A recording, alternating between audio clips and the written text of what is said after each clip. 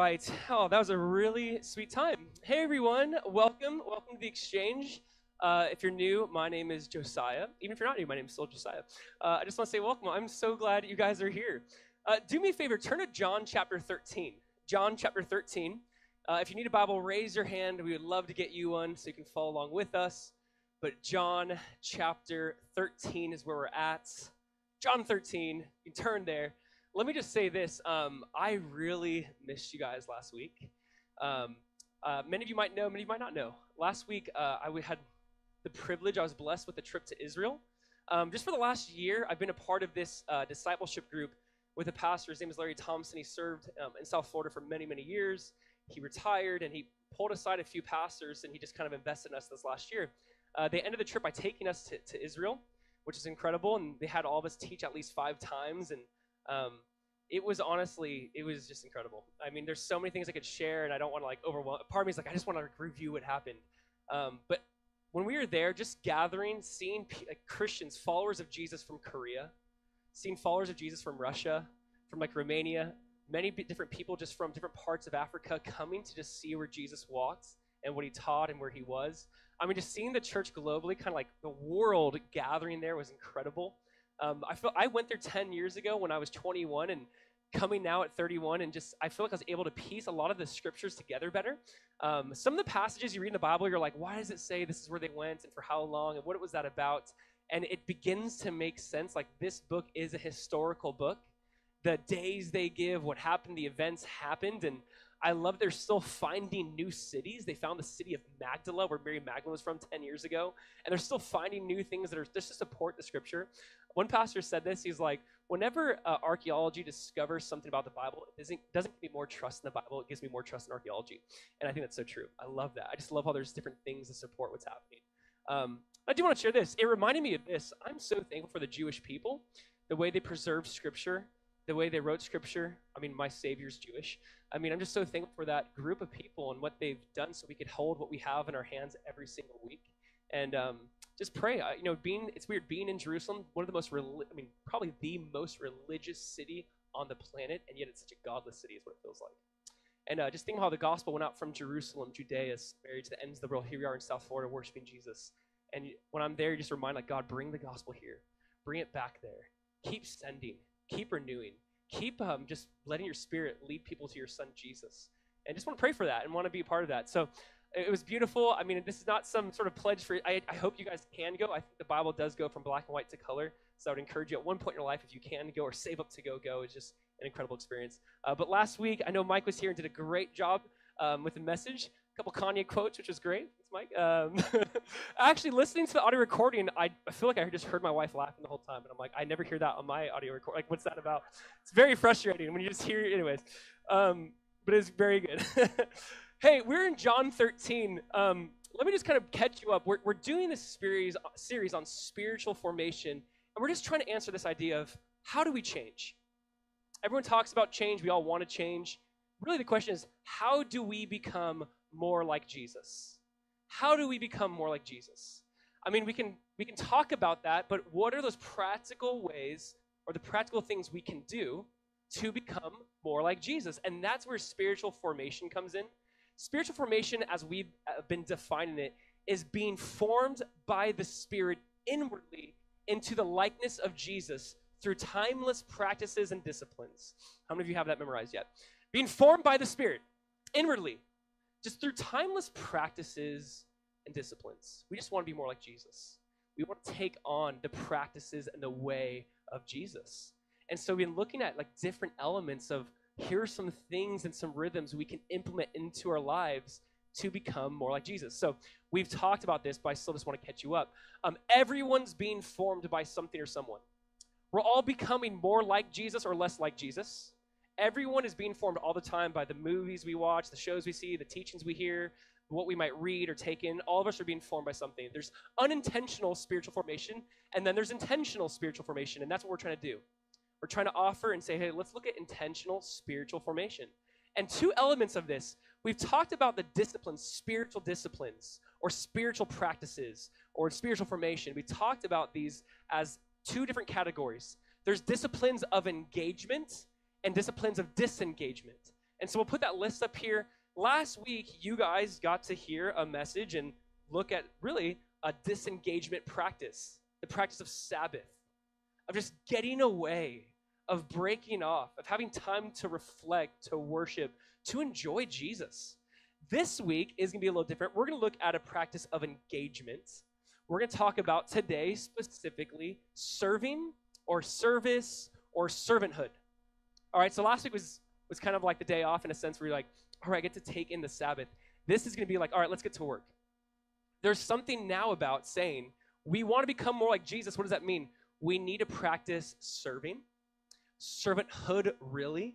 It's kind of weird to talk about it in this way, only because serving is not just a practice, but it's a lifestyle. In some ways, it needs to be a practice in case you're like just the person who never wants to serve or get involved or help or step in. But the hope is that this would become just part of our DNA, that as we practice this, we become more like Jesus, that this would become of just who we are, not something that we do, but we still need to practice it. So we're going to look at John 13, I think a phenomenal text on this, and I wish I was creative enough to think of this, but I love how the Lord works this out. Speaking of serving and servanthood and service, tomorrow is Veterans Day. And I love that this is our topic. I love that this is kind of the weekend. And like I said, I'm not that creative to be like, lined up perfectly. God's so good that way. But first of all, I just want to say thank you to all of those who've served. We just want to say thank you. And you can clap, yeah. And we just want to actually pray over those. So here's what I'm going to do. We're going to read the text where we see Jesus being the greatest servant. And we're going to read that. We're going to pray. And when we pray, I'm just going to ask those who serve to stand up. So let's just read the text first. John 13. We're looking at the practice of just serving, service, servanthood. All right, John 13.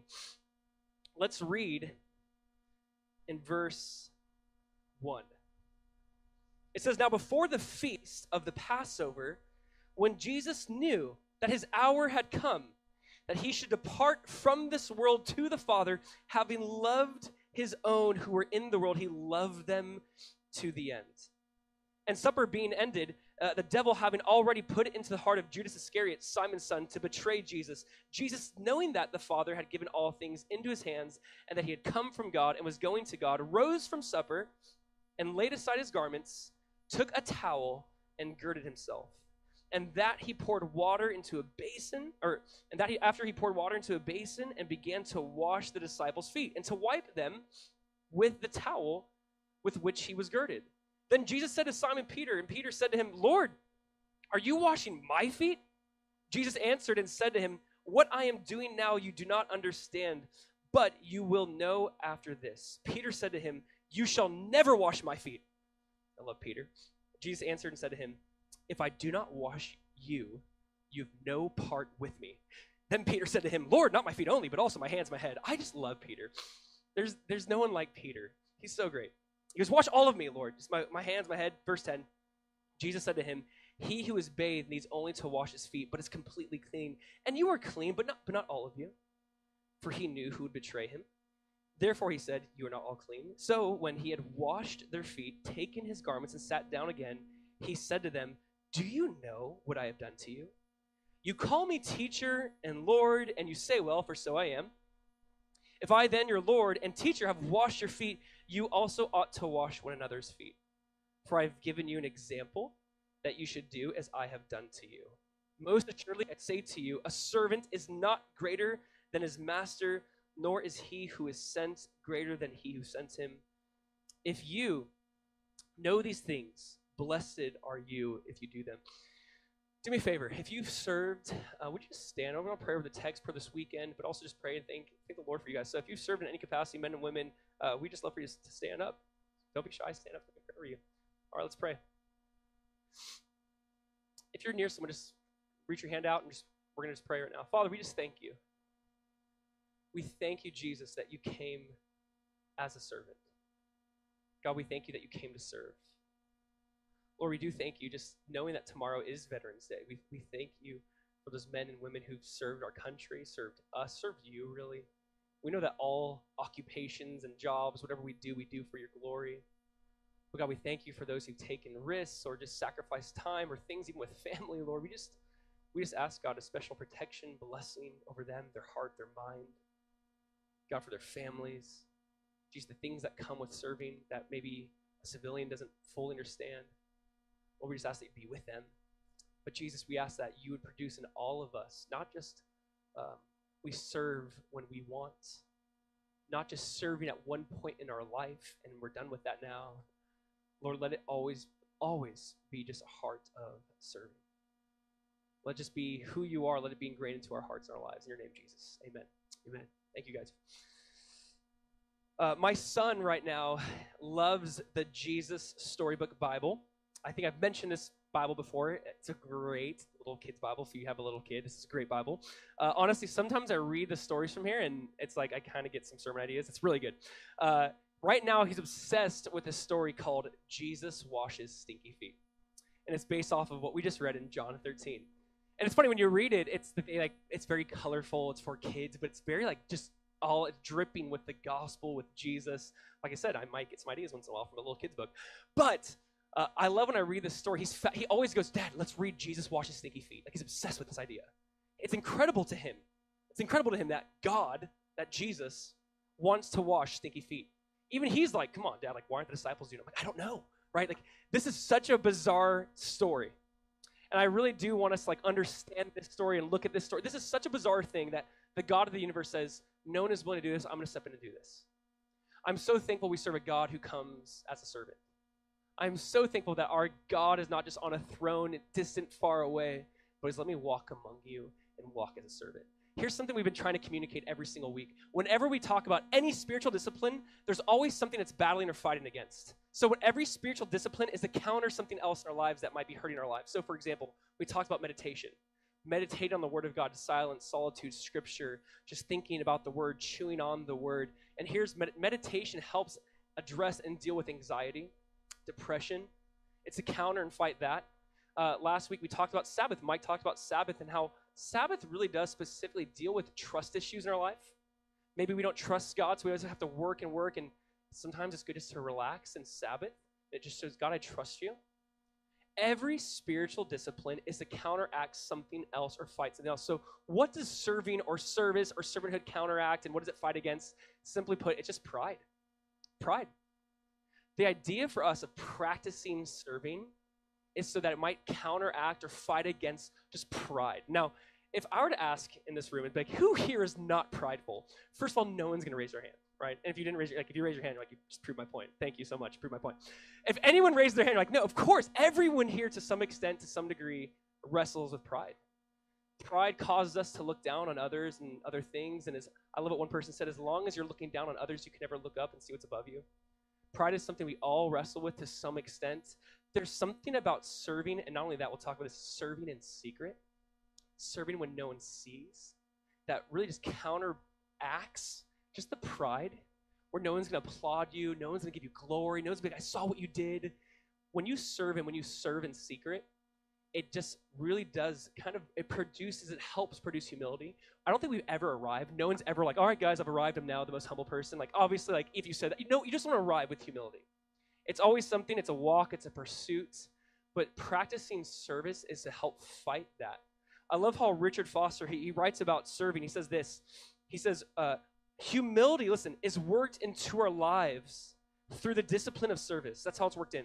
Nothing disciplines the inordinate desires of the flesh like service, and nothing transforms the desires of the flesh like serving in hiddenness. The flesh whines against service, but screams against hidden service. It strains and pulls for honor and recognition. It will devise subtle, religiously acceptable means to call attention to the service rendered. If we stoutly refuse to give into this lust of the flesh, we crucify it. Every time we crucify the flesh, we crucify our pride and arrogance.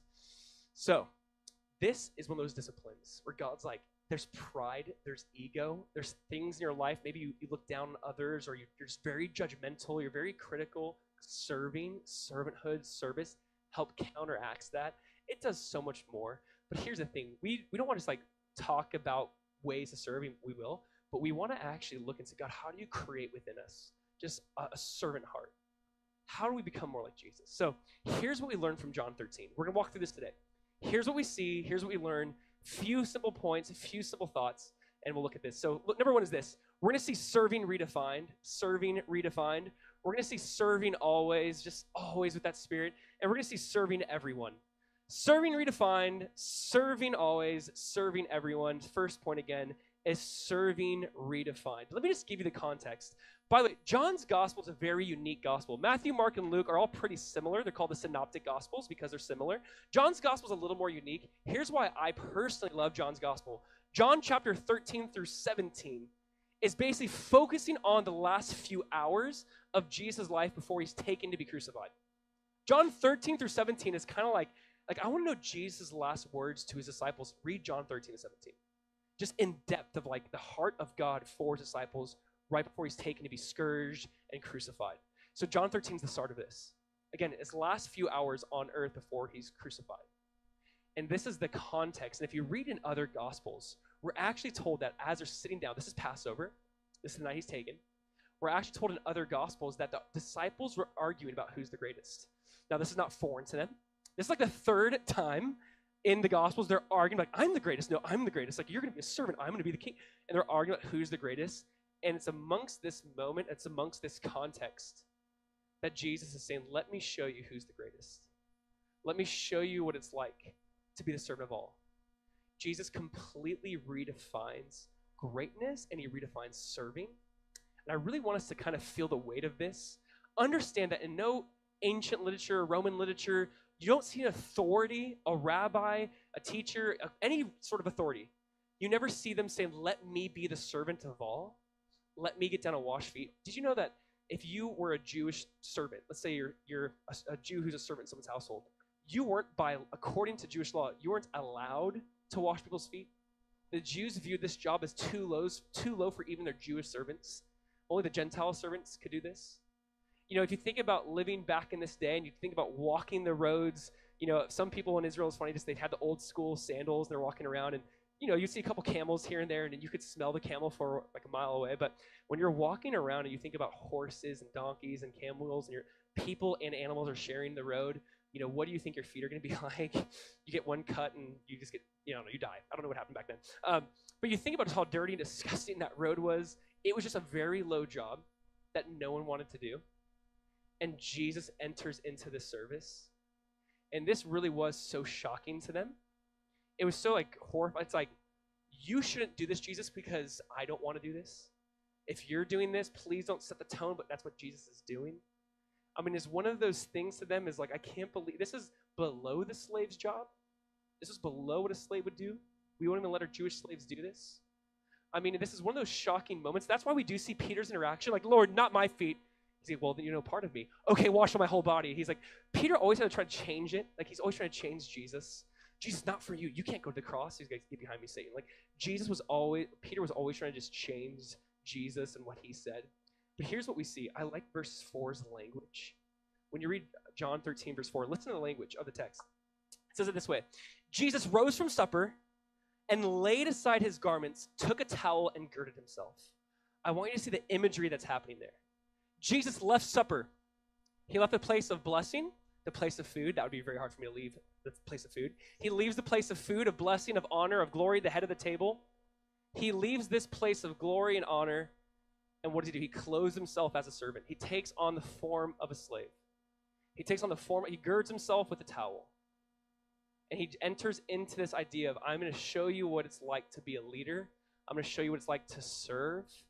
I think people have said, if you're too big to serve, you're too small to lead. Jesus is like, let me show you what this is like. I'm going to show you how to do this. Do we not get what Jesus was doing in John 13 was a small picture of what he did before? Jesus, we're told in Philippians 2, Jesus, who being in the form of God, did not consider it robbery to be equal with God, but he left heaven. It says he took on the form of a servant. He died even on the death of a cross. The point Jesus is showing the disciples is, listen, I left heaven. It's not hard for me to leave supper. It's not hard for me to leave the Passover meal. I've left heaven for you guys. I've left glory for you guys. I've took on the form of a servant for you guys. Jesus is saying, what I'm doing here is a small picture of what I've already done. I've left the place of honor to become the place of a servant. And again, this was scandalous to them. This was shocking to them. Jesus in this moment is redefining greatness. I have a question for you guys really quick. All right, we're going to throw it up here. Here's the question. When Jesus came in the form of a servant, was he disguising himself as a servant or revealing who God is? See, I want you to think about this. Jesus isn't trying to disguise himself as a servant. He's like, let me reveal to you what God is like. I want us to get this. This really does blow my mind. God is a servant. I don't think I could ever say that unless God showed it and did it. It's crazy to think that God spoke the world and us into existence and says, let me now serve you. Obviously, we should be serving him. Obviously, it should be us who worships him, gives him all. And he goes, let me serve you. That Jesus is this infinite servant. Jesus, again, who is Jesus? Like, who is the person servant? Guys, I know we know this, but I want us to get this. Here's the King of Kings, the Lord of Lords. Here's the author and the finisher of our faith. Here's the one who spoke the world into existence. Here's the one who redeemed us from hell and sin and death. And despite all those titles, he takes a towel. And he says, let me show you what true greatness is. Let me show you what true service is. And in this moment, he is really redefining service. And I think Peter took note of this. I think this was shocking to Peter. Peter would later write in 1 Peter 5:5, listen to this. Peter would say, hey, guys, church, be clothed with humility, for God resists the proud but gives grace to the humble. See, Peter would later write, be clothed with humility. Jesus clothed himself with humility. Jesus took on the form of a servant. This stood out to Peter. It would change how he did life and ministry. See, here's the thing. I know you guys know this, but Jesus at this point in time is redefining what leadership is, what serving is, what greatness is. It's so bizarre that the Christian following the way of Jesus is so different. It's saying, you want to go higher, go lower. The way up is down. You want to be the first of all, the greatest of all, be the least of all. I mean, this is just counter everything in the world. Imagine the CEO of any company going, let me be the servant to you. Sometimes we have this mindset of, if I'm great, people will serve me. Jesus says, if you're great, you will serve people. We got to understand that this is so counter to everything you and I know. Jesus said in Mark chapter 10, verse 43, listen to this. Whoever desires to become great among you shall be your servant, and whoever of you desires to be first shall be slave of all. For even the Son of Man did not come to be served, but to serve, and to give his life a ransom for many. Jesus came, what? To be served? Because I came to serve. I didn't come to be, I came to serve. He's the only one in the world that is worthy of service, and yet he came to serve. And then he's showing this is what it's like to be a leader. This is what it's like to be great. This is what it's like to truly serve. The world says great people are served. You go to any fancy place, any amazing, it's like great people are served. I want you to think about this.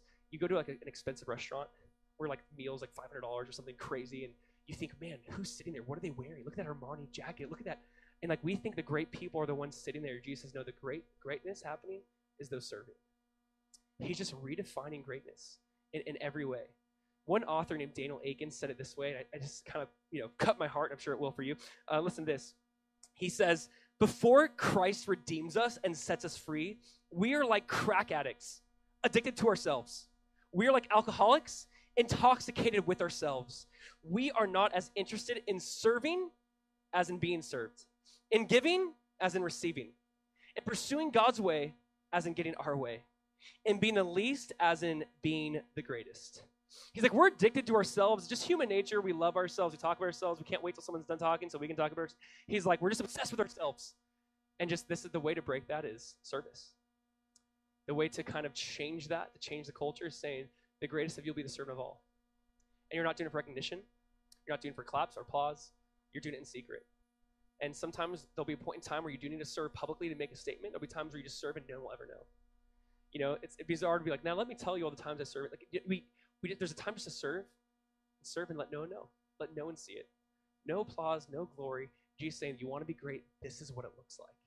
In this moment of time, he's redefining greatness. And he says, I'm leaving you this example. Actually, John 13, verse 12, let's just read that, what he says. Listen to this. This is profound. He asked the disciples a question. He goes, do you guys know what I've done to you? Do you guys know what I've done to you? You call me teacher and Lord, and you say, well, for so I am. If I then, your Lord and teacher, have washed your feet, you also ought to wash one another's feet. For I have given you an example that you should do as I have done to you. Most assuredly I say to you, a servant is not greater than his master, nor is he who is sent greater than he who sent him. If you know these things, blessed are you if you say the word. Blessed are if you do them, because you're blessed if you do them. He goes, I who am the one who sends, I who am greater am taking up this on. How much more should you serve and love your peers? And this phrase of blessed are you if you do them. You guys know, but a lot of times that word blessed in the Bible refers to like happiness, satisfied, just complete, fulfilled is the one who does them. Think about this again. The world says people who are happy are the ones being served. Jesus says the people who are happy are the ones serving. Again, it just changes it. When Jesus says it's more blessed to give than to receive, I don't know if we fully believe that in our heart of hearts. It's when you practice this, it's true. When you get to be on the end of giving and serving and helping and meeting needs, he's like, what, you're way more content and fulfilled and satisfied than the one who's just constantly receiving. The world says, again, true happiness comes when you're served. Jesus' happiness comes when you do the serving. What does he say to end this? Blessed are you if you do that. Church, let's do it. He goes, don't just watch what I've done, do it. See, we need to practice serving. And here's the second thought. So he's redefining serving, but next we see this. We see number 2, serving always. Jesus said, I left you an example. Now, this example is not a one-time thing.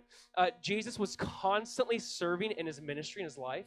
He was constantly stopped and to meet with that common person, but he also had plans. Let me just say this really quick. When it comes to serving, there's something about spontaneous serving, and there's something about planned serving. We should all plan on serving, like I serve at this day and this time. I help here. I'm giving myself to this work. I want to see God grow this and build this and do this. We serve in some capacity. But there should also be spontaneous serving where someone has a need, drops. Like there should also be this, like I'm ready at any moment and any time to serve. Here is the big idea. Church, don't miss this. You're not truly a servant if you serve only when you want to. If you only serve when you want to, that's not true service. Serving is when I'm not in the mood to serve.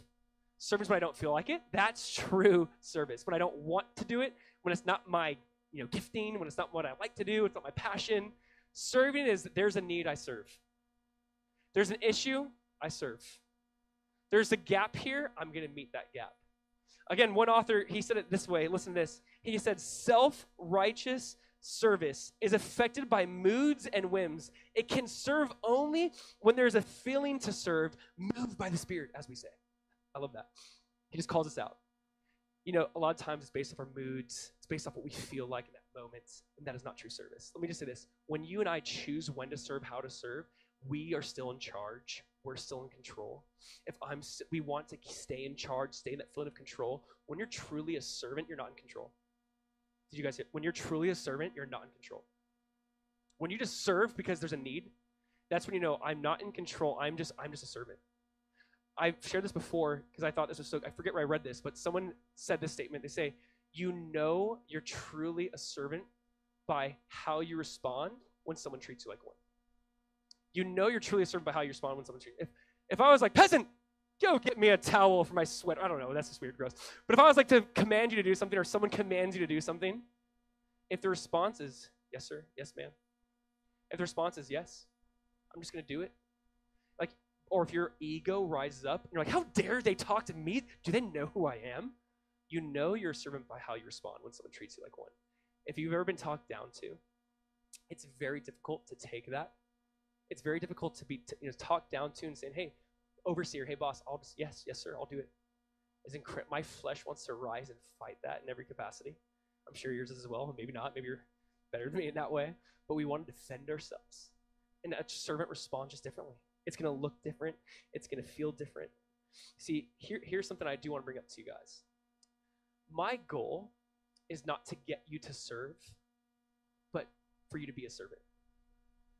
You see, if we do a message today on service, and all we do is kind of like plug, a gap, but it's not more like creating God within us a heart of servanthood, then we've missed the point.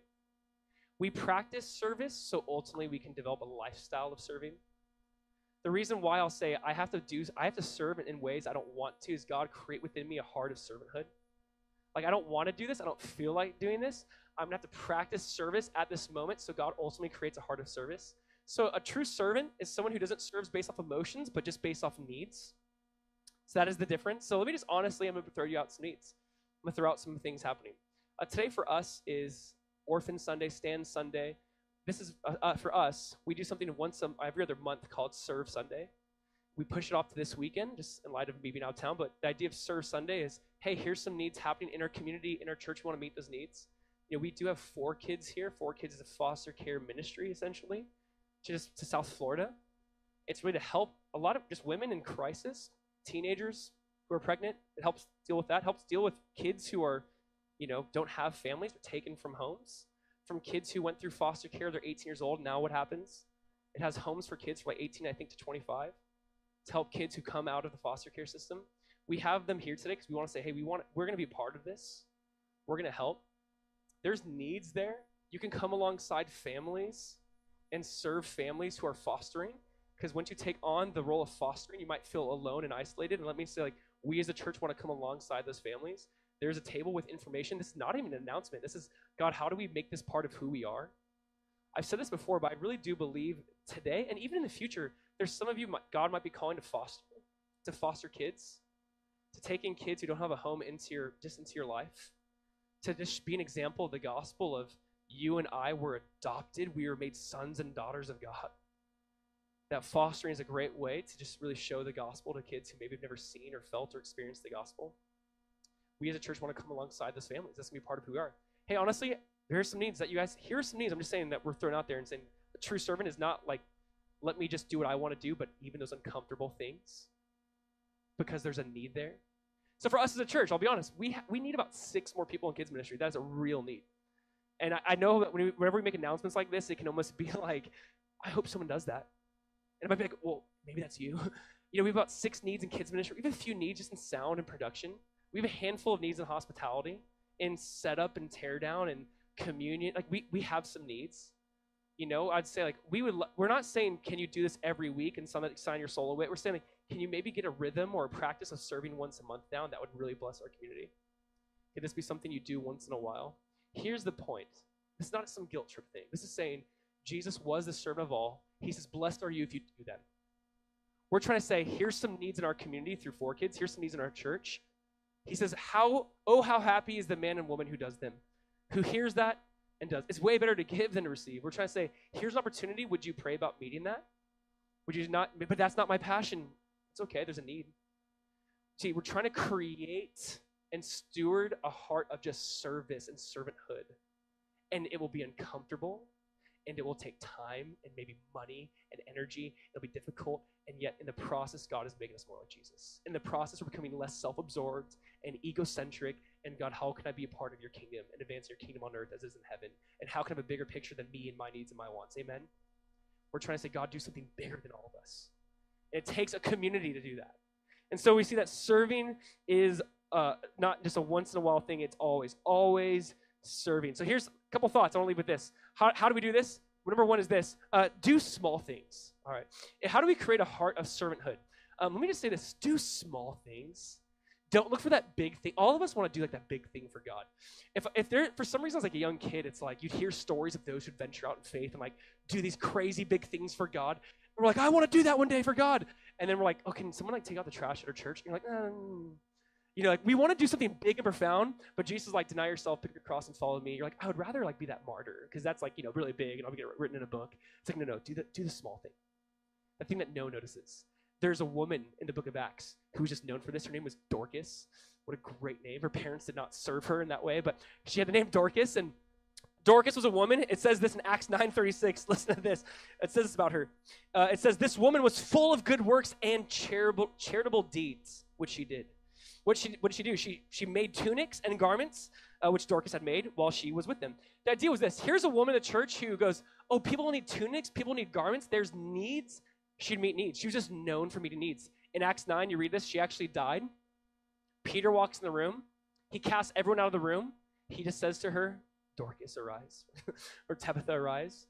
And I love what Jesus is doing. He's reenacting what he saw Jesus do. Remember that little girl who died? He kicks all the doubters out of the room, and he says, arise. And she came back. Peter's reenacting what he saw. He's just following what he saw Jesus do, and he does this, and Dorcas comes back to life. And I love this story for some reason because it's just so obscure, like the book of Acts, and like all these tribes and nations coming to believe in Jesus, and here's the story of Dorcas. And I love it because why did God bring her back to life? I just think it's like, man, here's a woman who met needs. And God's like, the church needs her. She made tunics and garments, and you know what? The church really needs this woman. Let's bring her back to life. Like, I just love this story. There's just something about doing those small, maybe it even seems insignificant, and God's like, I see that, and I take notice of that. Do small things. Luke 16:10, Jesus said it this way. He says, one who is faithful in a very little is also faithful in much. And one who is dishonest in a very little is also dishonest in much. If you cannot be faithful with a little, God cannot give you that much. We all want to be faithful in much. God's like, be faithful in a little. Do those small things. Maybe that insignificant things that no one sees.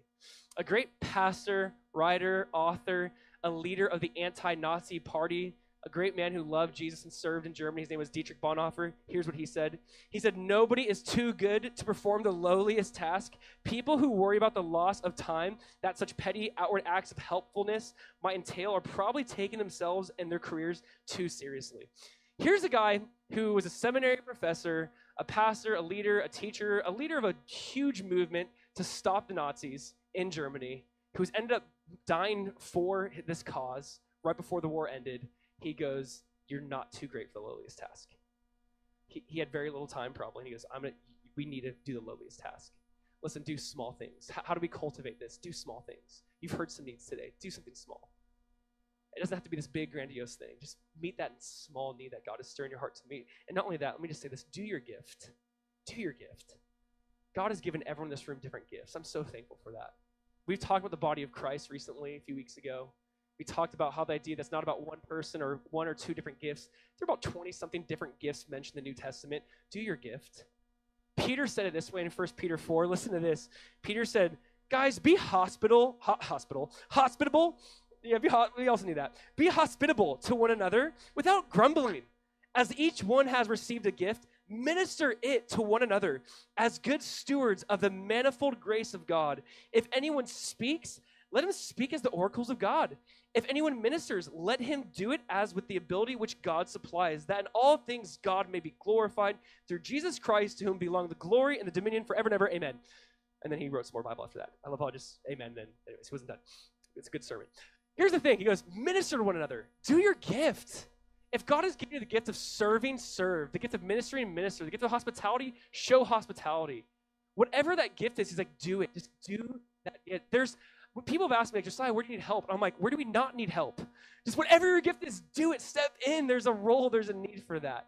We see that Jesus says, I have left you an example. I've left you this model, this lifestyle to live by. And last, number 3 is this. Not just serving always, but serving everyone.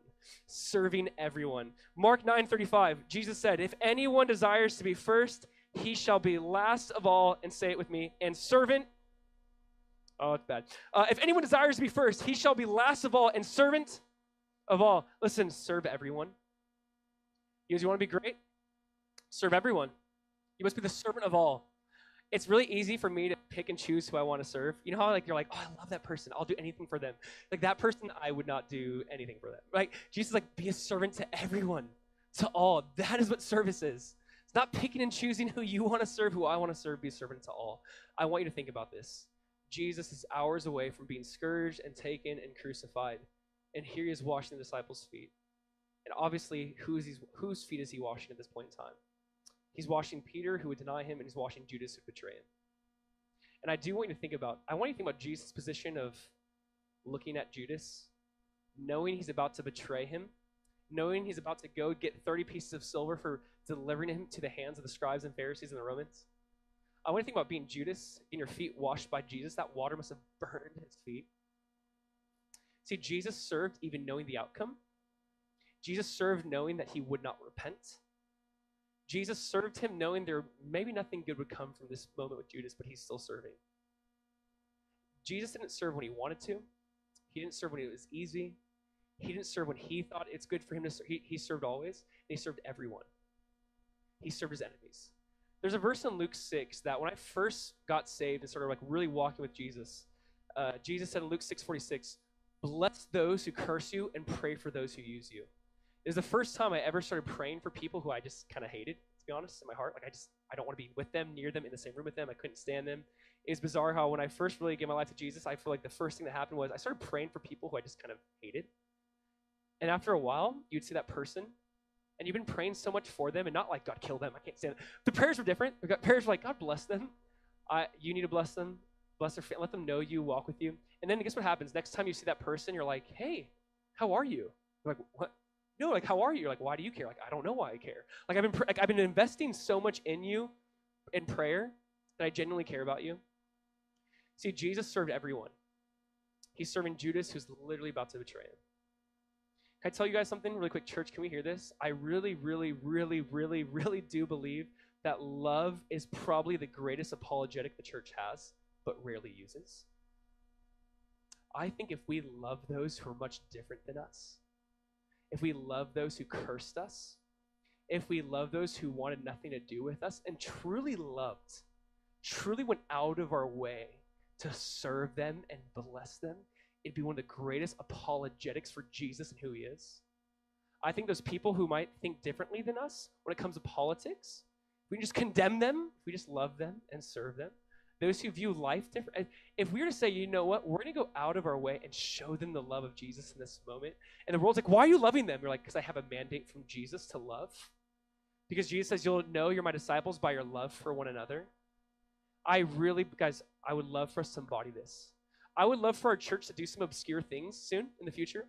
I would love for us to bless certain communities that are like, why are you blessing them? Why are you talking to them? Because obviously this is who Jesus ate with and loved and served. I would love for us to be known as this church that loves in practical, tangible ways that will cost us time, energy, and money. And I think it'd be one of the greatest apologetics for Jesus. Amen. This is so important for us to embrace. I want to leave you with this thought or this quote.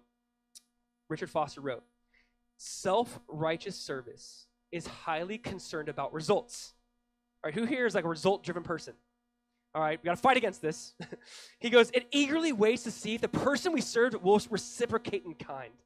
It becomes bitter when the results fail below expectations. True service is free of the need to calculate results. It delights only in the service. It can serve enemies as freely as friends. Self-righteous service picks and chooses whom to serve. True service is indiscriminate in its ministry. Wow. It's like, this punches me in the gut. He's like, it's indiscriminate in its ministry. Guys, there are things we have done and will do to love and serve our community that might not produce results, but we're called to serve them. And in due time, if we do not lose heart, I believe we'll reap a harvest. I believe that's what we're called to do. I believe we're called to do things that might not make sense, that might not show results, that we're going, what is this? And we're just going to keep loving and serving our community. We're going to keep meeting them, getting to know them, blessing them, because that's what God's called us to do. Here's what I want to leave you with today. Every discipline we talked about to become more like Jesus, we need to practice. Here's a simple practice today. Ready? You guys ready? This is our practice. Our practice and discipline. I'm going to ask you guys to participate in Gift of Hope. We did this last year and the year before. What is Gift of Hope? Gift of Hope is basically buying a Christmas gift for a kid in foster care. I think everyone could get behind that. I think that's a really easy, tangible thing to do. I think it's saying, hey, even if you have kids, bring them on that journey and say, listen, there's kids who don't have mommies and daddies or mommies and daddies at this moment, or they're maybe in the foster care program. We want to bless them and give them a gift. We're going to participate in Gift of Hope. We have some information in the back about that, where you can read about different gifts and what to give. We're going to get these little ornaments next week. If you want to pick one of those ornaments and bring the gift with that, you can. We're going to do this for the next few weekends. So you're going to see in the back, we're going to have a tree, and we're going to ask that we're going to collect your gifts and put them under that tree. Next is this, serve in an area of the church. Would you really pray and consider this? The weight right now is kind of, carried by about maybe 50%, which is amazing. We have a high percentage of those who serve in the church. Let me just celebrate that, by the way. A lot of you serve, which is a beautiful thing. Honestly, it's a beautiful, beautiful thing. A lot of you, because of schedules, can't serve in certain capacities. That's okay. There's other ways for us to serve. This is not, again, something. There's other ways to serve. But we would ask that you maybe pray about a monthly rhythm of serving, maybe twice a month, maybe every 3 months. But just pray about some sort of rhythm of serving, just sharing that way. And also, just serve when it hurts. As you're at Starbucks and you see that person, or you're somewhere and you go, I always say Starbucks, that's where I live. But if there's somewhere else you go to, I don't know where people go, and you see that need, just say, you know what, I'm going to meet that need. I want to go out of my way. I want to bless that person who looks differently than me, who talks differently than me, that thinks differently than me. I want to go out of my way and bless them. Again, we all love to serve those we're like attracted to. It's very difficult to serve those that might be in our mind the outcast. Serve those people. This is where I'm challenged most. I'm going to ask you to practice service. This is just practical things we can do to say, hey, create a heart of service. It's going to be humbling. It's going to hurt. We want to create the heart of service. And here's the last verse. I want to leave you with this, and please don't get distracted. Don't forget what Jesus said here. Listen, Mark 10. For even the Son of Man did not come to be served, but to serve and to give his life a ransom for many. Please, let's just keep this in mind. Right now in this moment, we are going to celebrate the work of Jesus by communion. Here's what I want to say. Don't lose sight of this. Jesus says, I came to serve and give my life as a ransom. I came to die on a cross, to shed my blood, to give up my body, so that you could be right with God.